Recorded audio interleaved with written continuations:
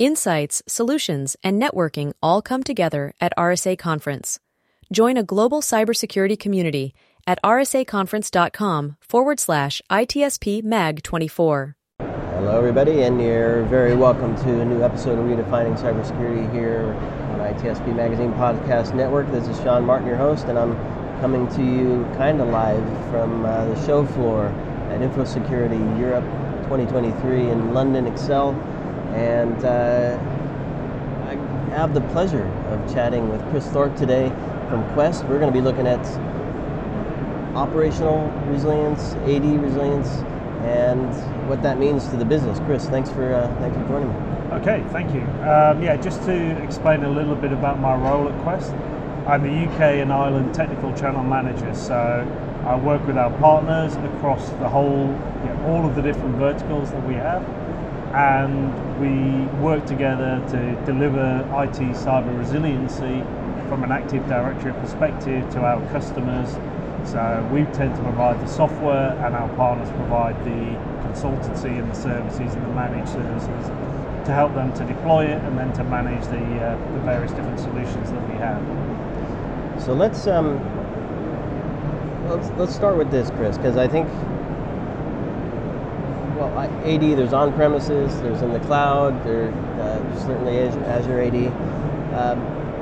As organizations are either maintaining or migrating or transforming those environments, what are some of the paths that they need to be familiar with in terms of where bad things can happen, either from an external, it could be an employee, it could be a partner, it could be... So talk to me about some of the paths. That's a great question. So if we think about AD, it's actually 23 years old in its current form.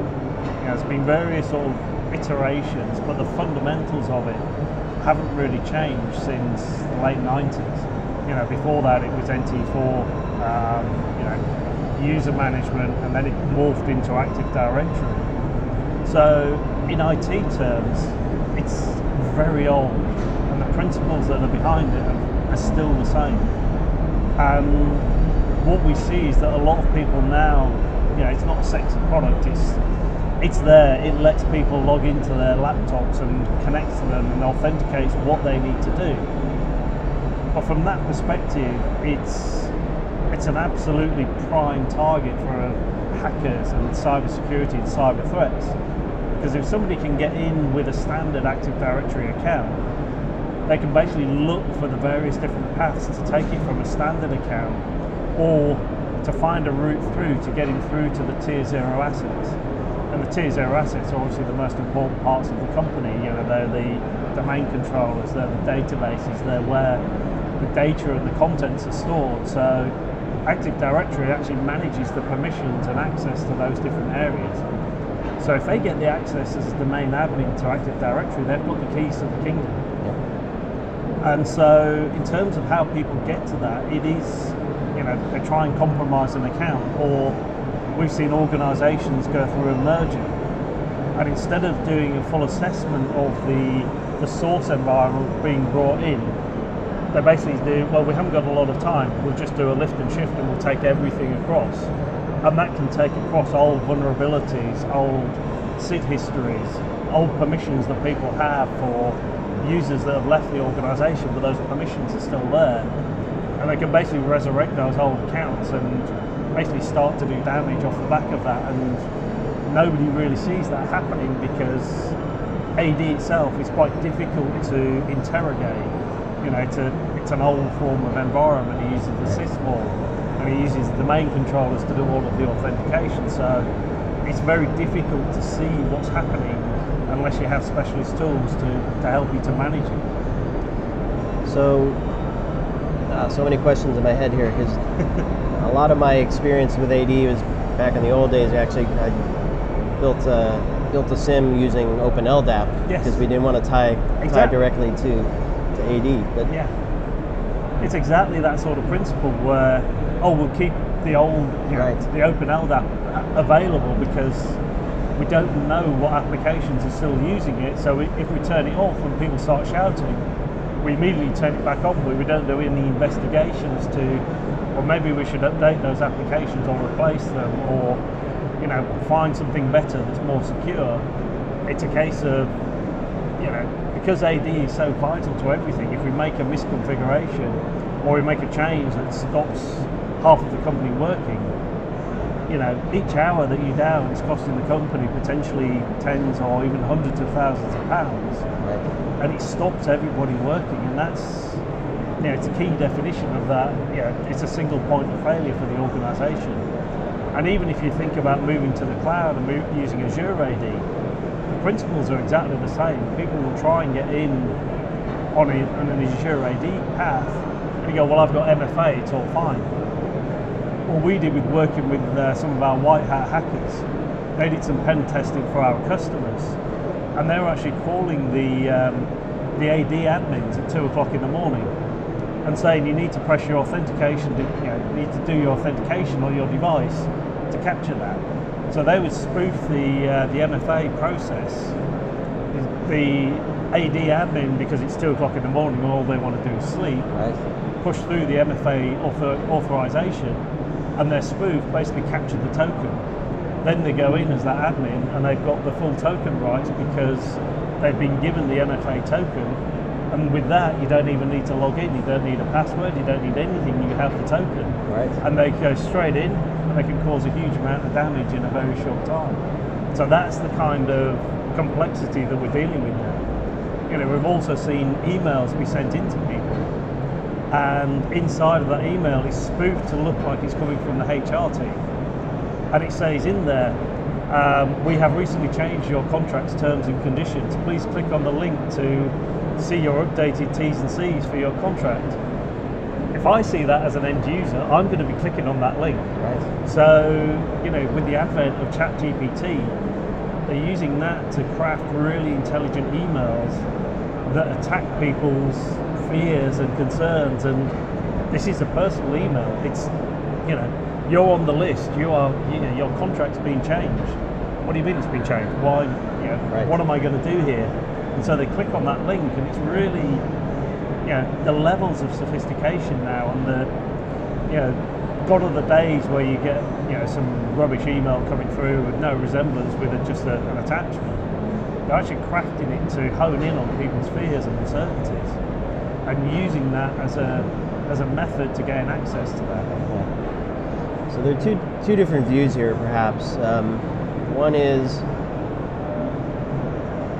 access to an account. So they compromise, gain access to an account, and then understanding the role and the privileges and the access to different things, and perhaps how to gain escalated levels of privilege. That's one view. And then the other is, I've accessed AD. Yeah. And I can see all the stuff, and then can kind of figure out how and where I want to move. Even if I don't have access to all the accounts, I can see the map, if you will, of the organization. How do some of the conversations go with your customers, either directly or with some of your partners, to uncover what needs to be dealt with there? Well, we take the viewpoint that assume accounts have already been compromised. And so, you're always going to get attack paths coming through. Within Active Directory, you're changing people's roles every day, you're changing their permissions. Quite often you're adding the roles and they're adding the permissions, but you very rarely take them away again because you don't know exactly what the different groups are, the different permissions are. And if somebody's been with an organisation for a number of years, they just gradually accumulate lots of permissions because they've been into different areas. So we say to people, look, assume there's been a compromise. But then when we examine the attack paths, typically they will lead up to a choke point where you may have, if you've got an organisation of 5,000 users, you may have 5,000 users, you may have a couple of thousand groups, you may have all of these different areas of concern, but they typically lead up to an area just before the tier 0 assets that all congregate into a single point. So our philosophy is, accept that maybe the lower areas of that attack path have been compromised, but if you can stop them at the choke points, and you can block the access at there and block their ability to make changes at that point, you are protecting the environment from that you're protecting your tier 0 assets, which is what you need to manage. And so that's where that attack path management comes in. It's also where things like audit trails are really important, because you can then, if you see unusual activity occurring in the organisation, you can say, okay, we can see people trying to escalate through because there's changes being made. If I can track that back to the original source point, I can find the area of compromise. If I can do that, then I can maybe restore that particular account, remove the compromise, and get it back to a known good account, or I can just delete it. I can block it, and I can recreate the user based on a backup that I can recreate them as a different user, but they still have the right permissions. So it's a combination of factors that you need to understand. Is those attack paths, controlling the choke points, making sure that no unauthorized changes happen in the environment. You maybe set up a change control window with a couple of accounts that are allowed to make those changes.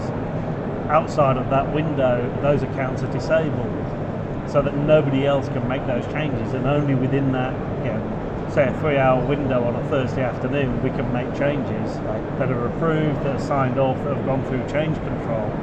The rest of the time, everything's locked down. Right. And then you can maybe raise a major incident change control if you need to, but you have your set paths and processes, and people in the admin areas know that those are the situations that they're going through, so that if something unusual happens outside of that change control window, it's immediately rejected and rolled back, and people, the attackers are thwarted at that point. So talk to me, as you're describing these scenarios, I'm picturing an AD admin team that all they care about is giving access to the people they're yelling and screaming, right? Yep. That I need access to that stuff. And then there's probably, I don't know, this is what I kind of want to get a feel from you for, is there somebody on the team that's responsible for looking at it from a risk and misconfiguration and a vulnerability and a resilient perspective? Or is that somebody outside that's trying to then influence or control things? Yeah. So talk about that relationship. Well, that's it, and that is part and parcel of having a properly structured joiners, movers, and leavers process. So as part of that, you say, okay, well, if anybody is in the HR department, they need to be members of these groups. So you have it all based back to a group-based structure. So they're members of those groups. That then happens, and you manage the groups, and you use an automated process to add people into the groups and to take them out, so that you're not adding individual users or adding permissions to an individual user. You're always using the group process. What you also need to be able to do is try and, if you have nested groups are a nightmare within AD, because if you do a standard AD report, it just says, this is the group, these are the users that are in that group, and there's this group that also has access. But it doesn't tell you who's in that subgroup. And so those nested groups can contain a whole multitude of sins, where you have groups coming in and out of those different areas. So part of that automation and creation of a true joiners, movers, and leavers process is you kind of map every position that you have in an organisation to the permissions that they need to have, and so you can automate it. So if you say, John leaves the IT department and he's gone for a change in career and he's moved to the HR, as part of that move, you remove all of his IT access and just grant him for the HR access. And so that's how you reduce the sprawl, you contain everything, and you make sure that if somebody is screaming about permissions, you go, well, you've got access to these groups, why do you need access to this suddenly? Right. If there's a change control, you need to have this, we need to have that business justification as to why you suddenly need access to something different. And we will then create a new group, we'll put you in, and then we'll add that into the process, so that the next time somebody moves into that role, that permission is already accounted for and it gets added automatically. So, it's a fairly complex thing to set up to start with, but once it's done and once it's in place, it reduces the stress for your average AD admin and IT admin, because quite often you don't see a lot of AD admins as a standalone role anymore. They are M365 admins that also do the Active Directory. It's not unless it's a large organisation, people don't tend to specialise in AD anymore. Right. It's not sexy. People don't want to move into AD. Right. Yeah, I completely understand that. And so as we start to wrap here, I think the theme of the show is to rethink, right? And I think Quest is rethinking things a little bit in the sense of the VM environments that you're setting up. So talk to me a little bit about what's going on there and how that kind of helps companies. So most organisations now have used a virtual machine model. You know, the size and the power of virtual machines now and the physical hardware means that you can run multiple servers on that physical hardware, or you're moving into Azure, Azure as an Azure VM, or AWS, or any one of a multitude of other cloud providers. But the principle of that is a domain controller is a very specialist piece of hardware, and being able to do a snapshot of a VM from an AD perspective, that does not guarantee that you have a backup of your Active Directory. It just backs up the VM. Now, as anybody who knows, if you try and restore a VM from 3 months ago into your AD today, it's just going to throw up a whole bunch of errors going, why are you trying to connect from me when the last image that I have with this, you're 3 months out of date, you're immediately suspect, I'm not going to talk to you, all of the metadata, all of the sysvol is out of date. It looks worse than it did before, so you're now out of the loop.